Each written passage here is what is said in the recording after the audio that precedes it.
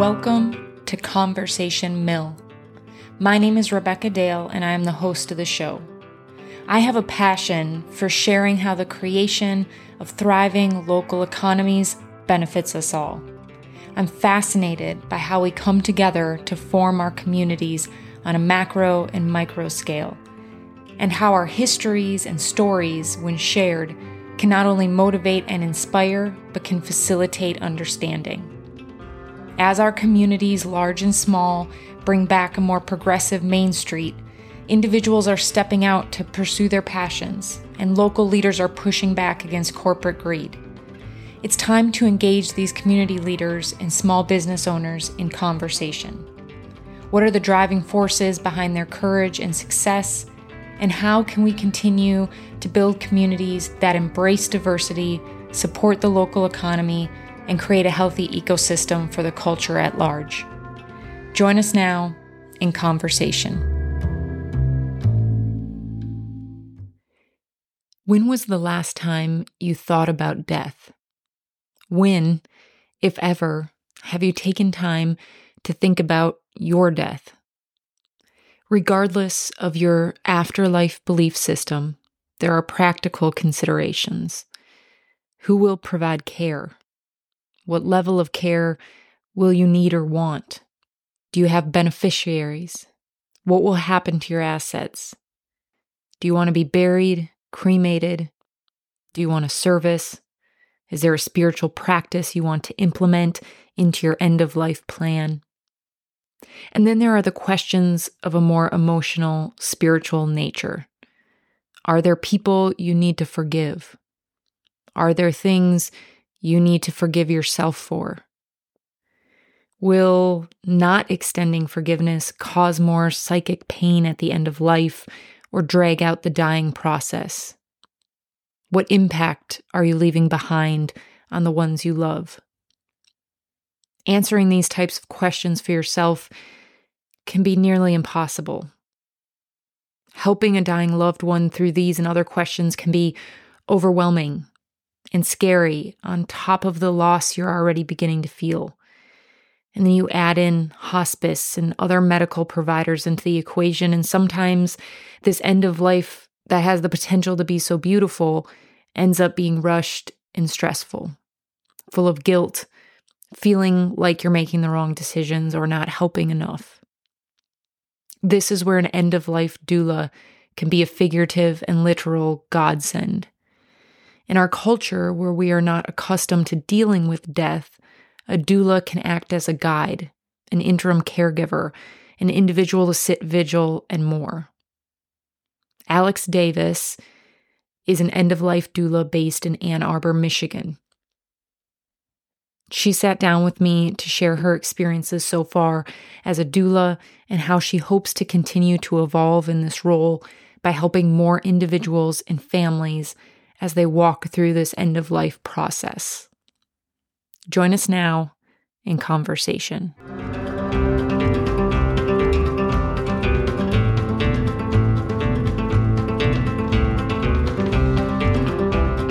Well, let's just start at the beginning. Can you tell us who you are and what role in the community you play?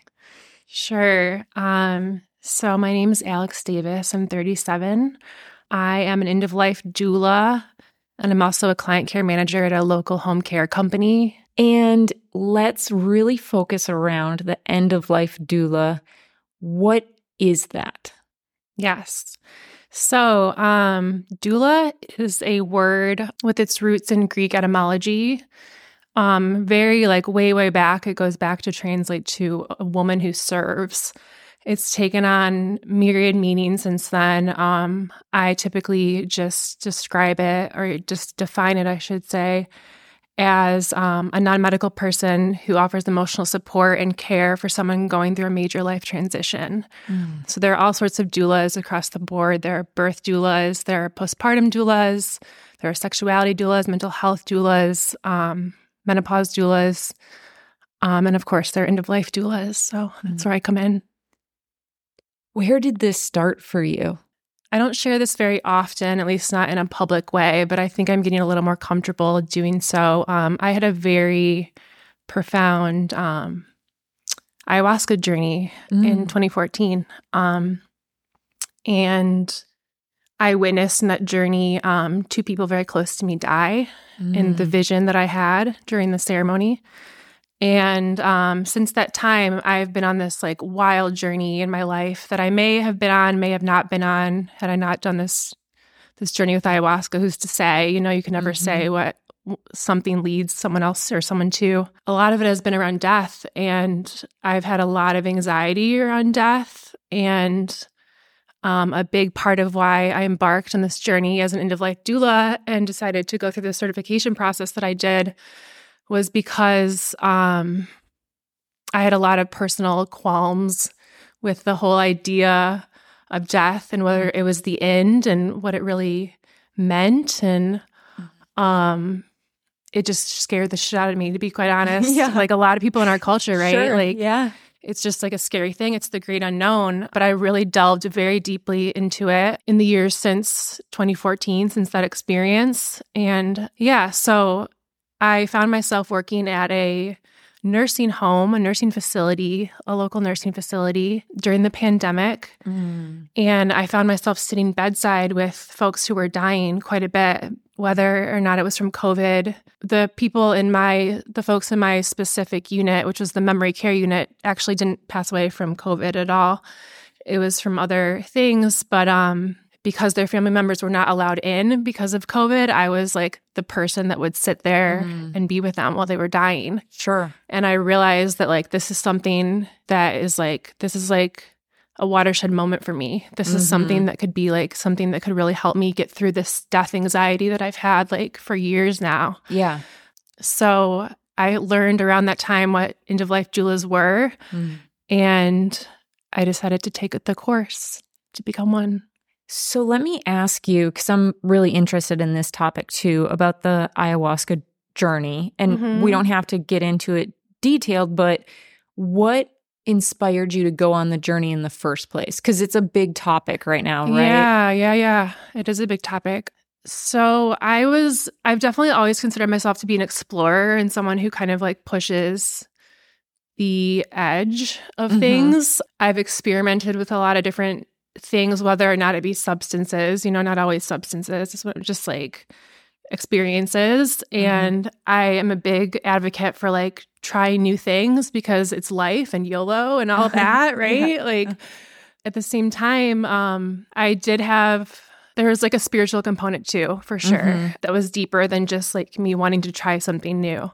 Yeah. And I've been a spiritual person. I developed my connection with my own spirituality beginning when I was like 25, so 2011 or so. And ayahuasca found me in 2014, and it was kind of just like the next step to like where I was like wanting to go deeper.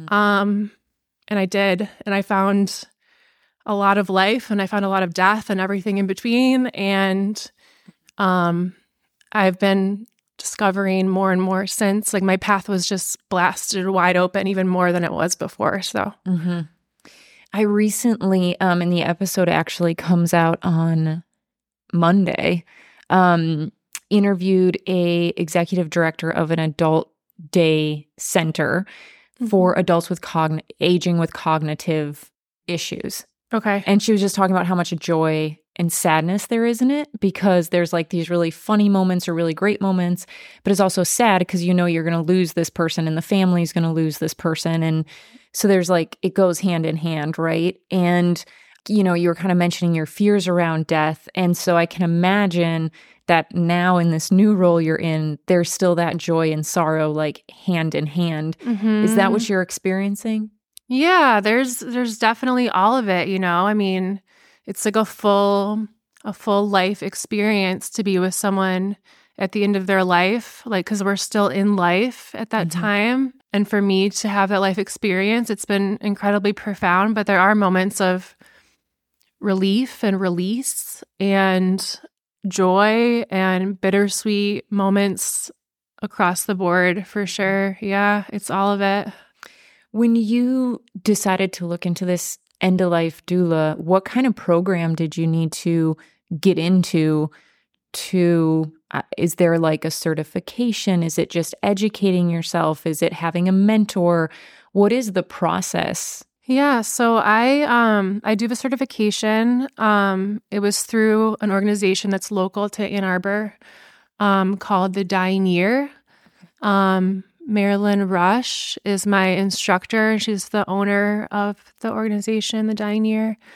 I did this course in 2021, early 2021, February. So there was like a 5-week course, but it lasted through. I didn't get my certification until the end of the year because there are certain requirements that you have to kind of like fulfill as you move towards your certification. You need to create like a resource list and an intake form and all these different sort of things.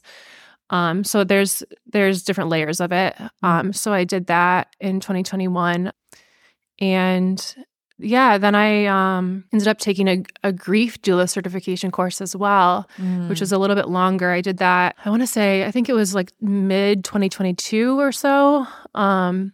Grief is, I don't mean to like go off now into like a new topic totally, but grief is like its own animal, you know, like its own creature. It's just, it's so big. And I call myself a grief doula specialist is like the term or the title that I was given when I got the certification with grief. But I'm not totally comfortable counseling folks in their grief yet because it's such like a sensitive time. And I wouldn't want to be the person during that time that could like exacerbate it even more or do something that could like make it bigger in some way. So I'm auditing the class again, so I'm going to go through it again. And that was actually through the International Doula Life Movement, which is a different organization.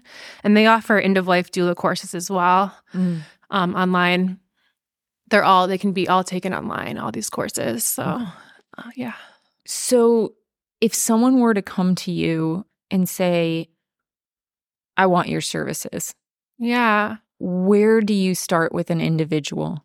So I start with an intake form. We go through kind of just like a getting to know you process. It's either with the loved one of the dying person or with that person themselves, if they're still able to communicate in that way, and for us to have that sort of experience, like back and forth questioning about their experience and all of that. But I like to have like a witness there as well, like a loved one there as well, usually a family member. I have a doula mentor and a good friend. Her name's Christina Wall.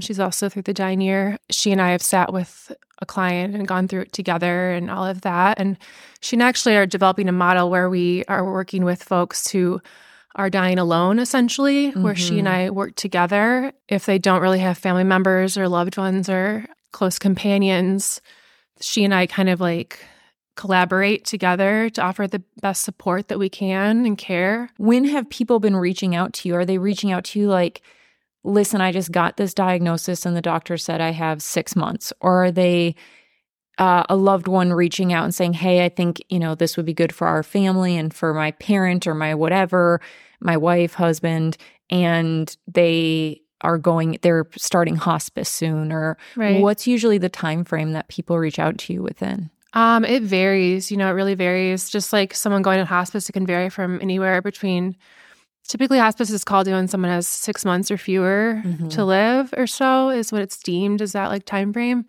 But it could be like 2 weeks or it could be less than that sometimes. So I have 2 clients currently who I would consider end of life, but then neither of them are on hospice. Each of them happen to be 88 years old, coincidentally.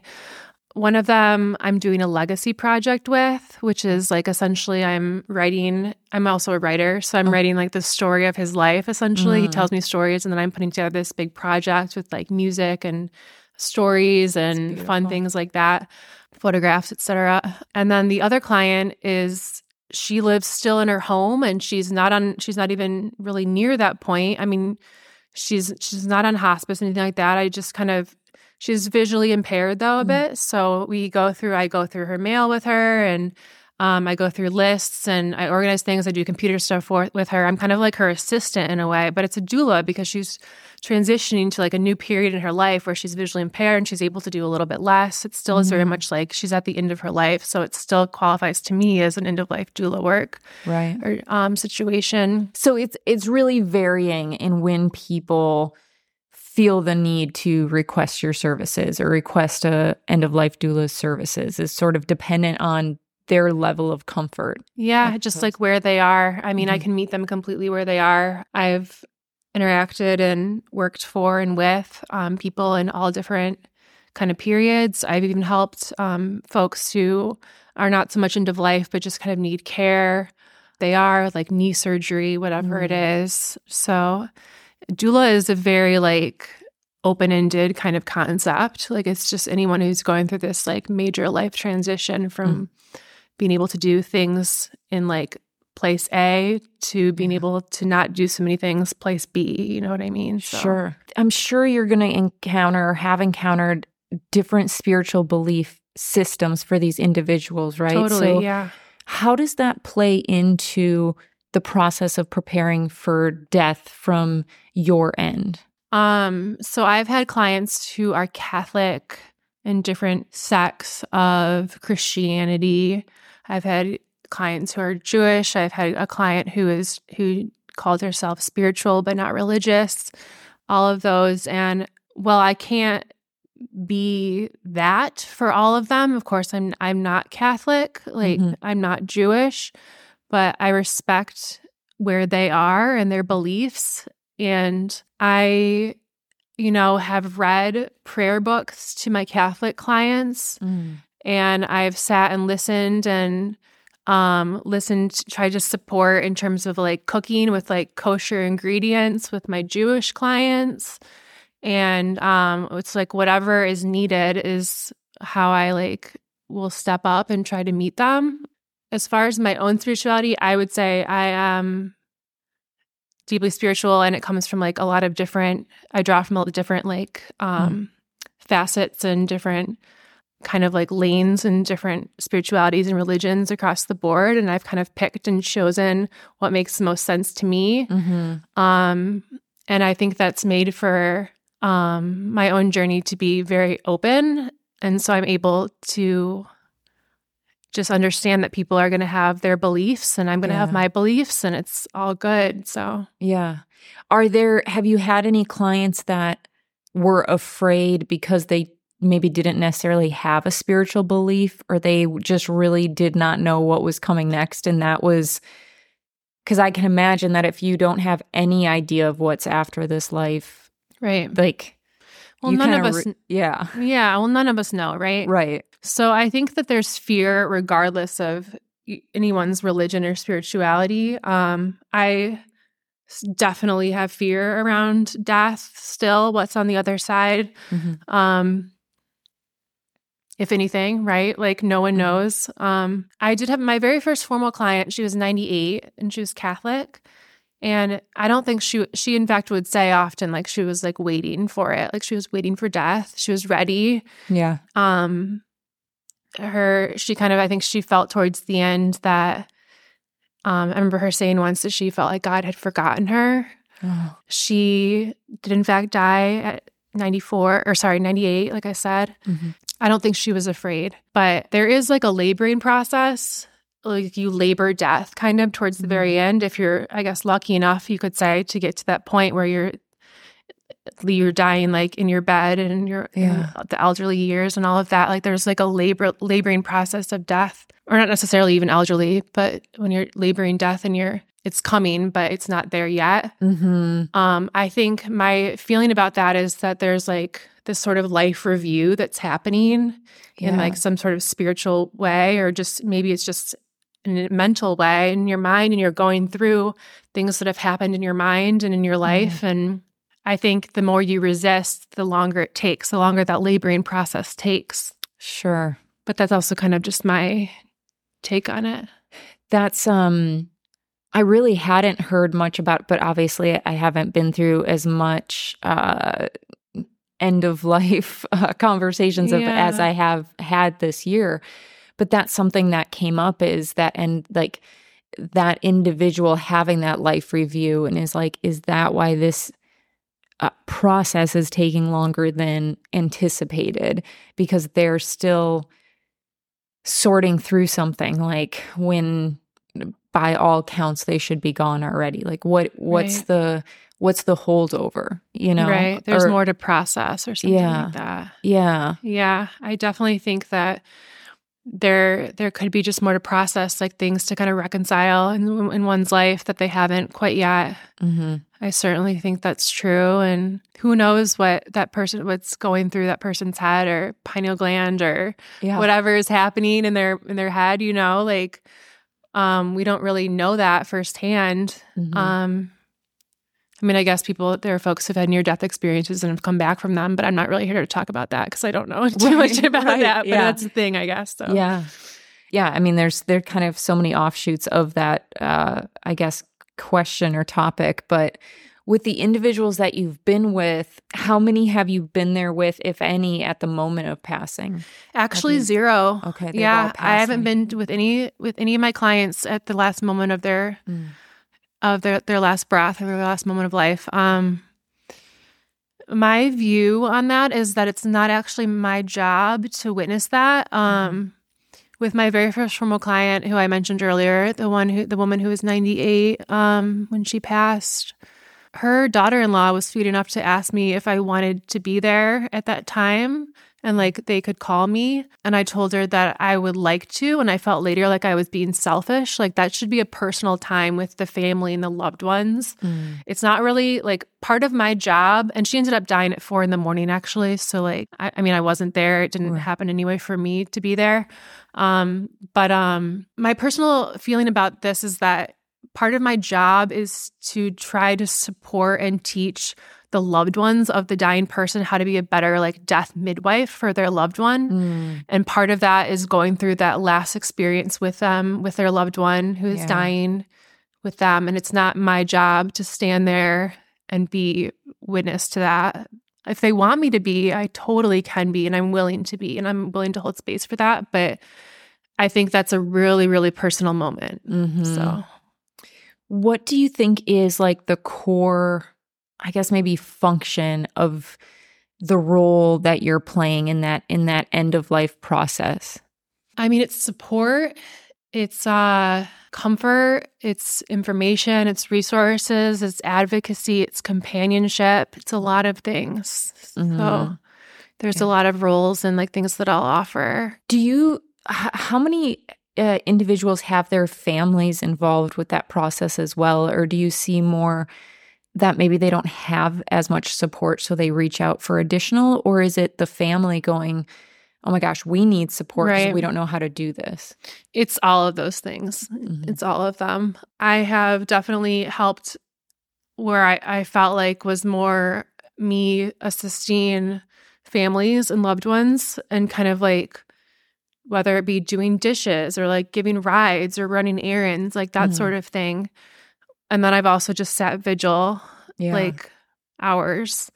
And I've supported, Christina and I together had one client that we supported who was what we call dying alone. She didn't really have family. She didn't have any children or a spouse. And not a whole lot of support. And so that was like us directly supporting her for months. She had ovarian cancer. She died back in the early summer of this year. So that was directly supporting her. She got in touch with us herself when she was still totally like up and able to do so. But sometimes it is families who get in touch with us who need support for themselves. Sometimes it's in touch. They want us to take a step back a little bit because they're overwhelmed and they are tired and they need their loved one who is dying to have more support. Sure. I mean, I'm sure you have many more experiences to come, but what have been some impactful experiences that you've had with your clients? Has there been anything that changed you, whether it was just a story they told you from their past or a moment that happened or the life that they lived and how it impacted you? Have your clients made a big impact on you? Yeah, I mean, each one has. I remember all of them. I've had 7 clients, I want to say, at this point, plus a few more because of my current full-time job as the care manager. I've interacted with a few folks who are on hospice who actually haven't died quite yet, but are on hospice or moving towards that point probably. But my clients as a doula, I mean, I had one client who had brain cancer. It took a little while for us to really like get in with our connection and like deeply connect with each other.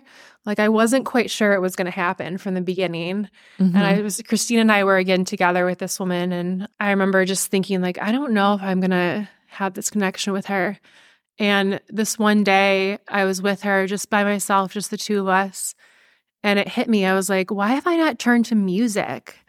And I turned on some music. I turned on Railroad Earth, and she hadn't heard of Railroad Earth.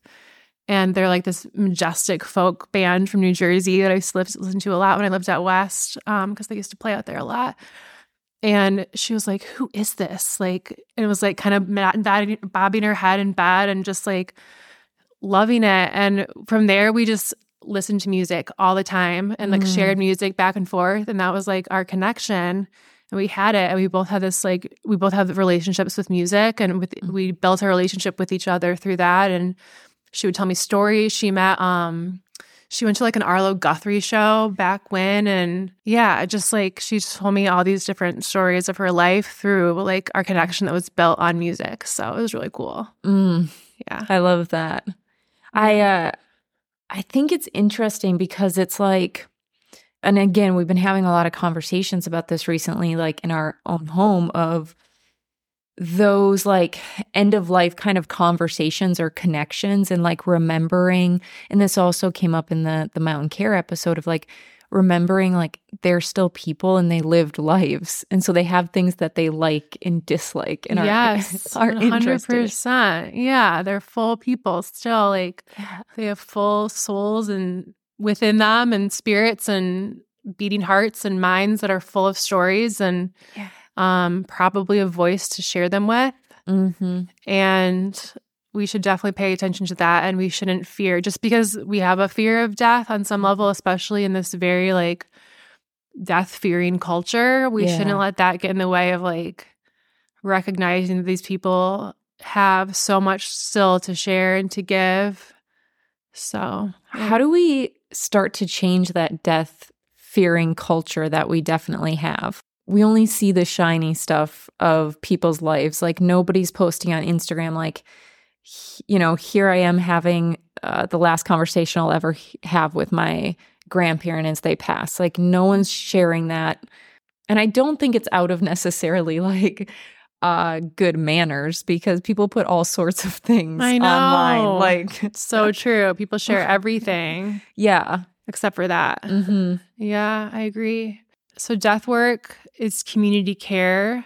And I really feel like bringing the community into places, into spaces where death exists is important. I mean, death is part of a cycle, right? Everything is. Everything is part of the cycle of life and of death and of rebirth, if you believe in that. But in nature, rebirth literally exists. Look at the seasons, look at flowers, look at plants, right? Like that's all happening. So why would it not happen with us? I'm not going to go on a tangent about rebirth in terms of life after death or anything like that. But I think that it's not something to be so afraid of. And it would help me, and it would help every person, I think, if we could let go a little bit of our death anxiety by recognizing that nursing homes, I mean, we need to fund nursing homes in like a better way, in like a more lucrative way. We need to pay caregivers better. That industry is it's just sad in terms of what we pay caregivers. And it's like we're caring for people at the end of their lives. They should have respect and have adequate care, you know, and but we don't value that period of life that much. Like I mean, it's exactly what we're talking about in this exact question, you know, but we don't value that, and we don't honor it and recognize that it deserves just as much like care and respect as any other period of life. So to answer your question, like what to do per se, I would definitely say like integrating like the elderly more, or the elderly and the dying folks into like the community in some way, instead of kind of like pushing them away into like facilities. And because a lot of folks like could be headed towards the end of their life, but they're still very much wanting to see the trees outside and wanting to be outside and like doing fun things and not just sitting in a room looking out the window and waiting when the next person's going to come visit them if they will. And I feel like I'm missing something though. Like there has to be, you know what I mean? There has to be some answer to this question. I know. And my like knee-jerk reaction is if youth are exposed to death, right? I think you have a better relationship with that. And then I think of like blue zones. And one of the things that makes blue zones, which are these healthier places to live, and people tend to live longer and then be more active into their late 90s and 100s. Mm-hmm. But one thing about those blue zones is that the family units are very like the children move in with the parents, and so then they kind of have built-in babysitters for the kids. And then as the kids are growing, the parents are aging and dying in the home. And so kids are seeing it and like they see the process. Yeah. And their grandparents are like part of their upbringing. And it's not this, grandma or grandpa is 5 states away and we see them at Christmas and Thanksgiving or something. And then all of a sudden they're dead. Totally.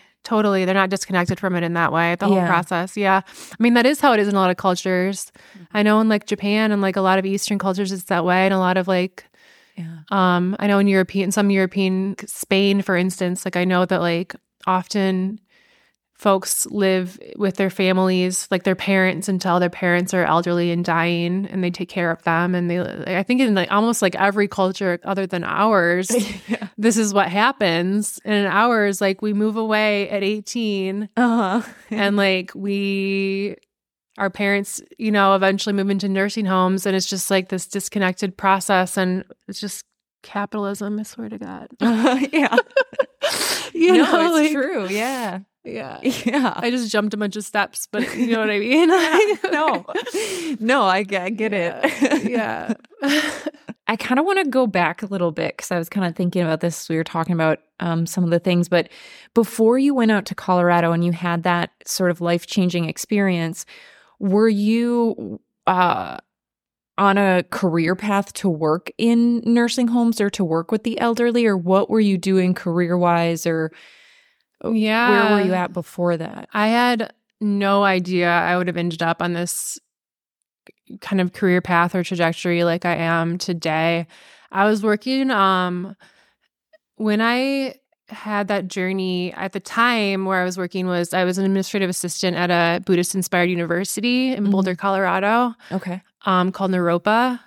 And I was working there. And I mean, my career wasn't going to be like admin or administrative assistant necessarily. That's not what I saw for myself, but it probably would have led to other things had I stayed on that journey or on that path specifically where I was. And I had a partner at the time, and he and I broke up a couple months after that ayahuasca journey, that experience, probably because of things that I was kind of going through, and he wasn't with me when I did the ayahuasca experience, and huge, like our paths just kind of like separated, and so just everything shifted in terms of like my whole life. It was career, it was relationships, it was location, like geographic location, a lot of things. But I mean, I'm where I am today, and it's very powerful. I think a lot of the things I'm doing like just make sense for my life. And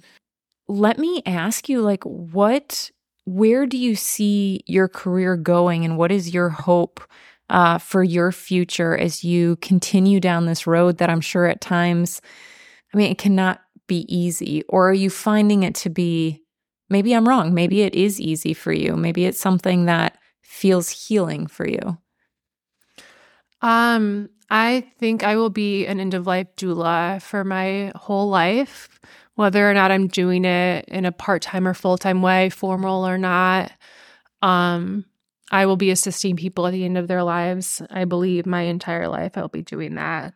I will probably be acting as a doula of other sorts too, in different capacities.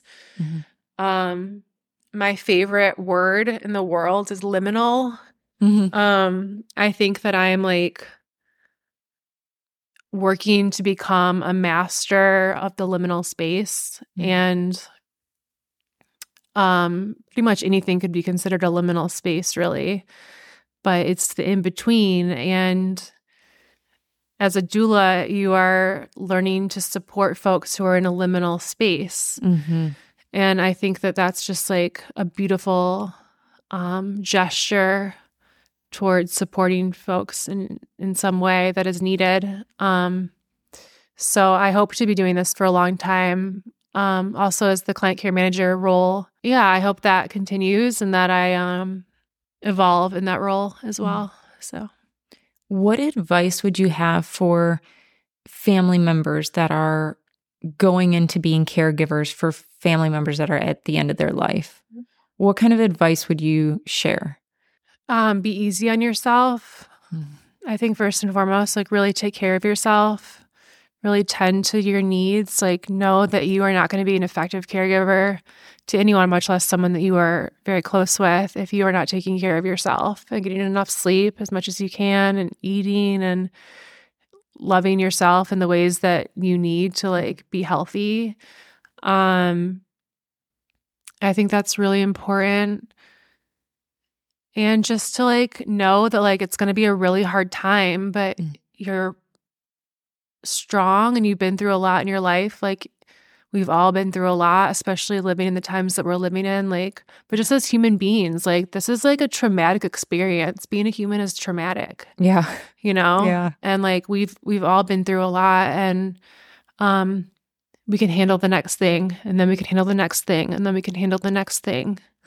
So I really believe that to be true. It's going to be hard. I'm not saying it's not going to be hard, but we're also equipped to handle it. Yeah. That's great. Yeah. What, and maybe this is kind of circling back a little bit, but it just kind of popped in my head is, I think people have a lot of regret because they didn't say like, oh, I didn't tell my father that actually he was a great dad and it was me, you know, like I made his life hell or something and he was a great dad. And I never said that. I just sat by his bedside or something. Or I never apologized for this thing. And I really wish I would have just said it because I had time and I missed the opportunity. Do you,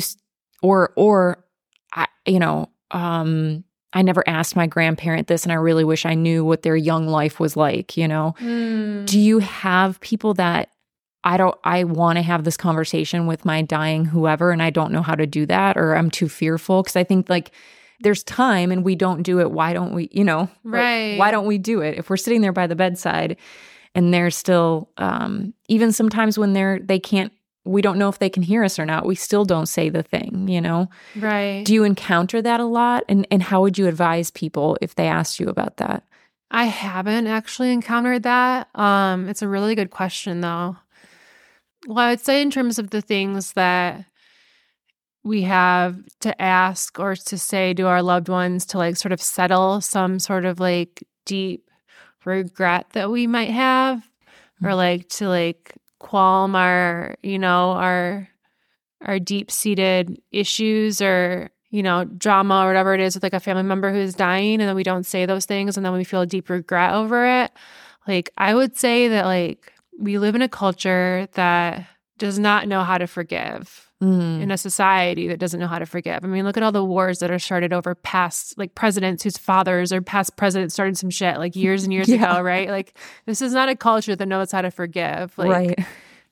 And there's so many other examples, but forgiveness is a gift that you give to yourself. And if you don't say something to someone who is dying and they die and you didn't get to say those words to them, I think that learning to forgive yourself is going to really be what eases your burden, because that person already knows, like on some level, like they either knew in this life or they'll know wherever their essence is elsewhere.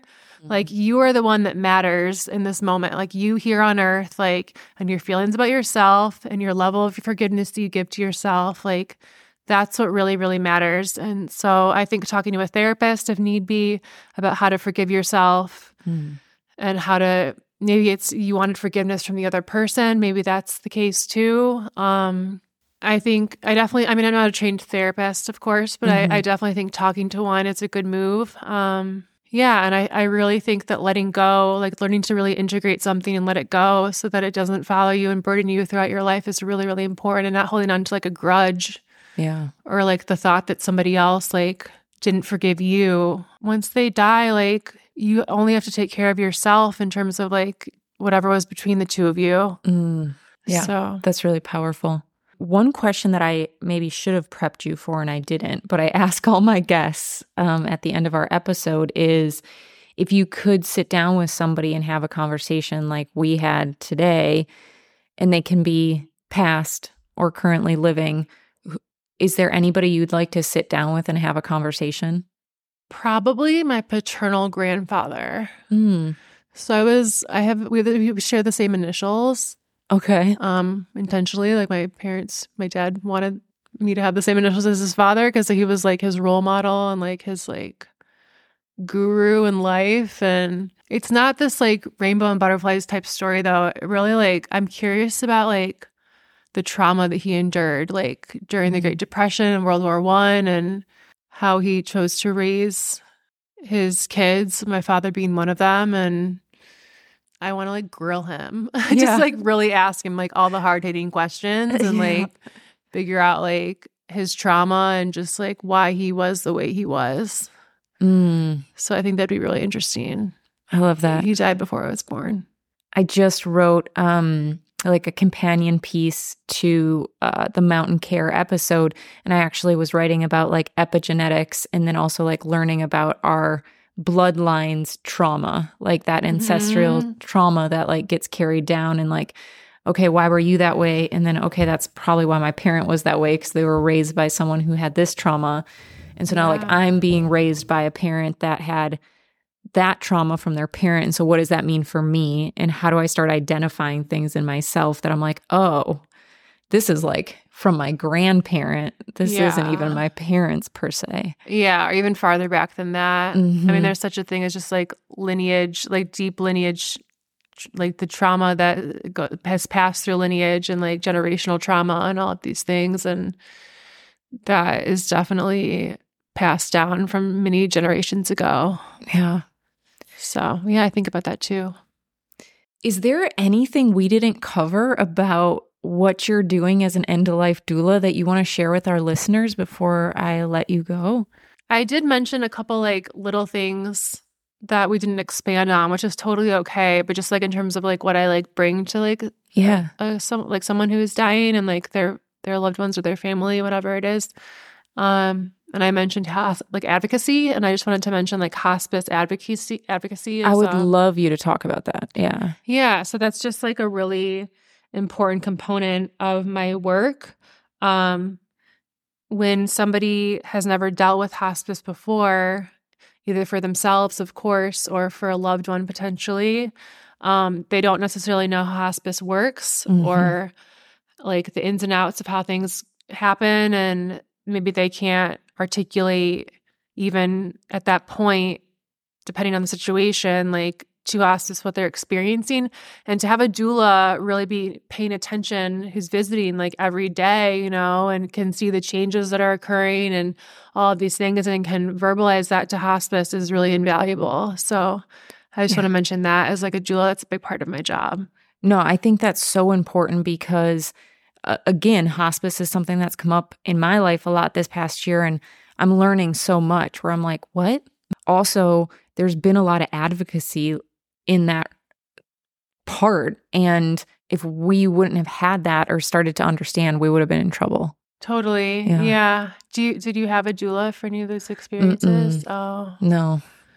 Would you hire one now? I would, yeah. Knowing a little more. Even just to assist on that advocacy part, because when you're trying to care for a loved one, I think, and when you're just trying to like soak up the last weeks or months you have with somebody, and then you're also like, let me research how to talk to hospice about this, or let me, you know, and I know they're understaffed, and so then like sometimes they can't, provide the support that's you need. Right. And so it's, yeah, it's really complicated, and it's not my skill set either to understand the language of that. Totally. And hospice is like there to offer support, but they can't be there all the time, you know? And so doulas are really like supportive folks who can be hired to bring in that extra support and care and companionship and information and all these things, resources. So no, I definitely would.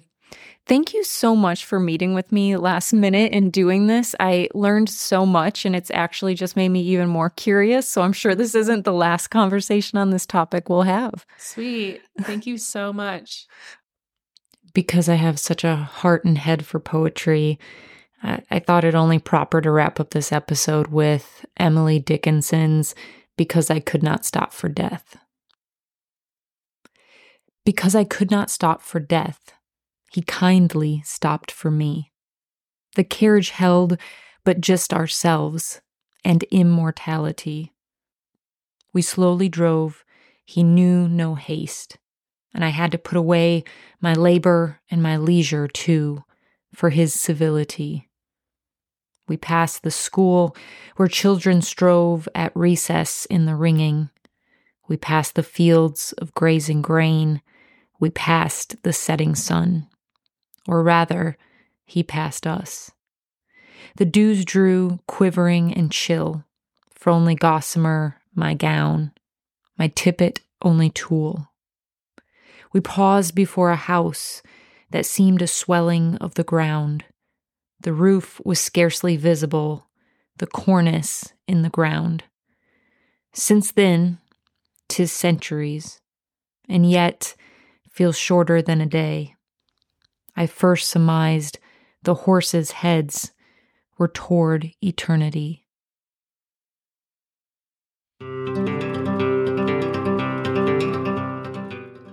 Thank you for being a listener of Conversation Mill. The podcast is growing, but we need your continued support in the form of comments, likes, and subscriptions. If you've enjoyed even one episode, please take 2 minutes to comment under the episode or the podcast itself, or rate the podcast. Hitting the subscribe button wherever you listen to the podcast helps tremendously. Every like and subscribe helps me support local businesses and local nonprofits by giving them a platform to tell their stories. Together, we can foster the understanding, diversity, and economies that make our individual communities flourish, while creating our own community here at Conversation Mill. Also, you can join us at conversationmill.substack.com, where you can become a member and receive weekly member-only content, including member-only episodes. I look forward to sharing a new conversation with you next week, and as always, thank you for your support.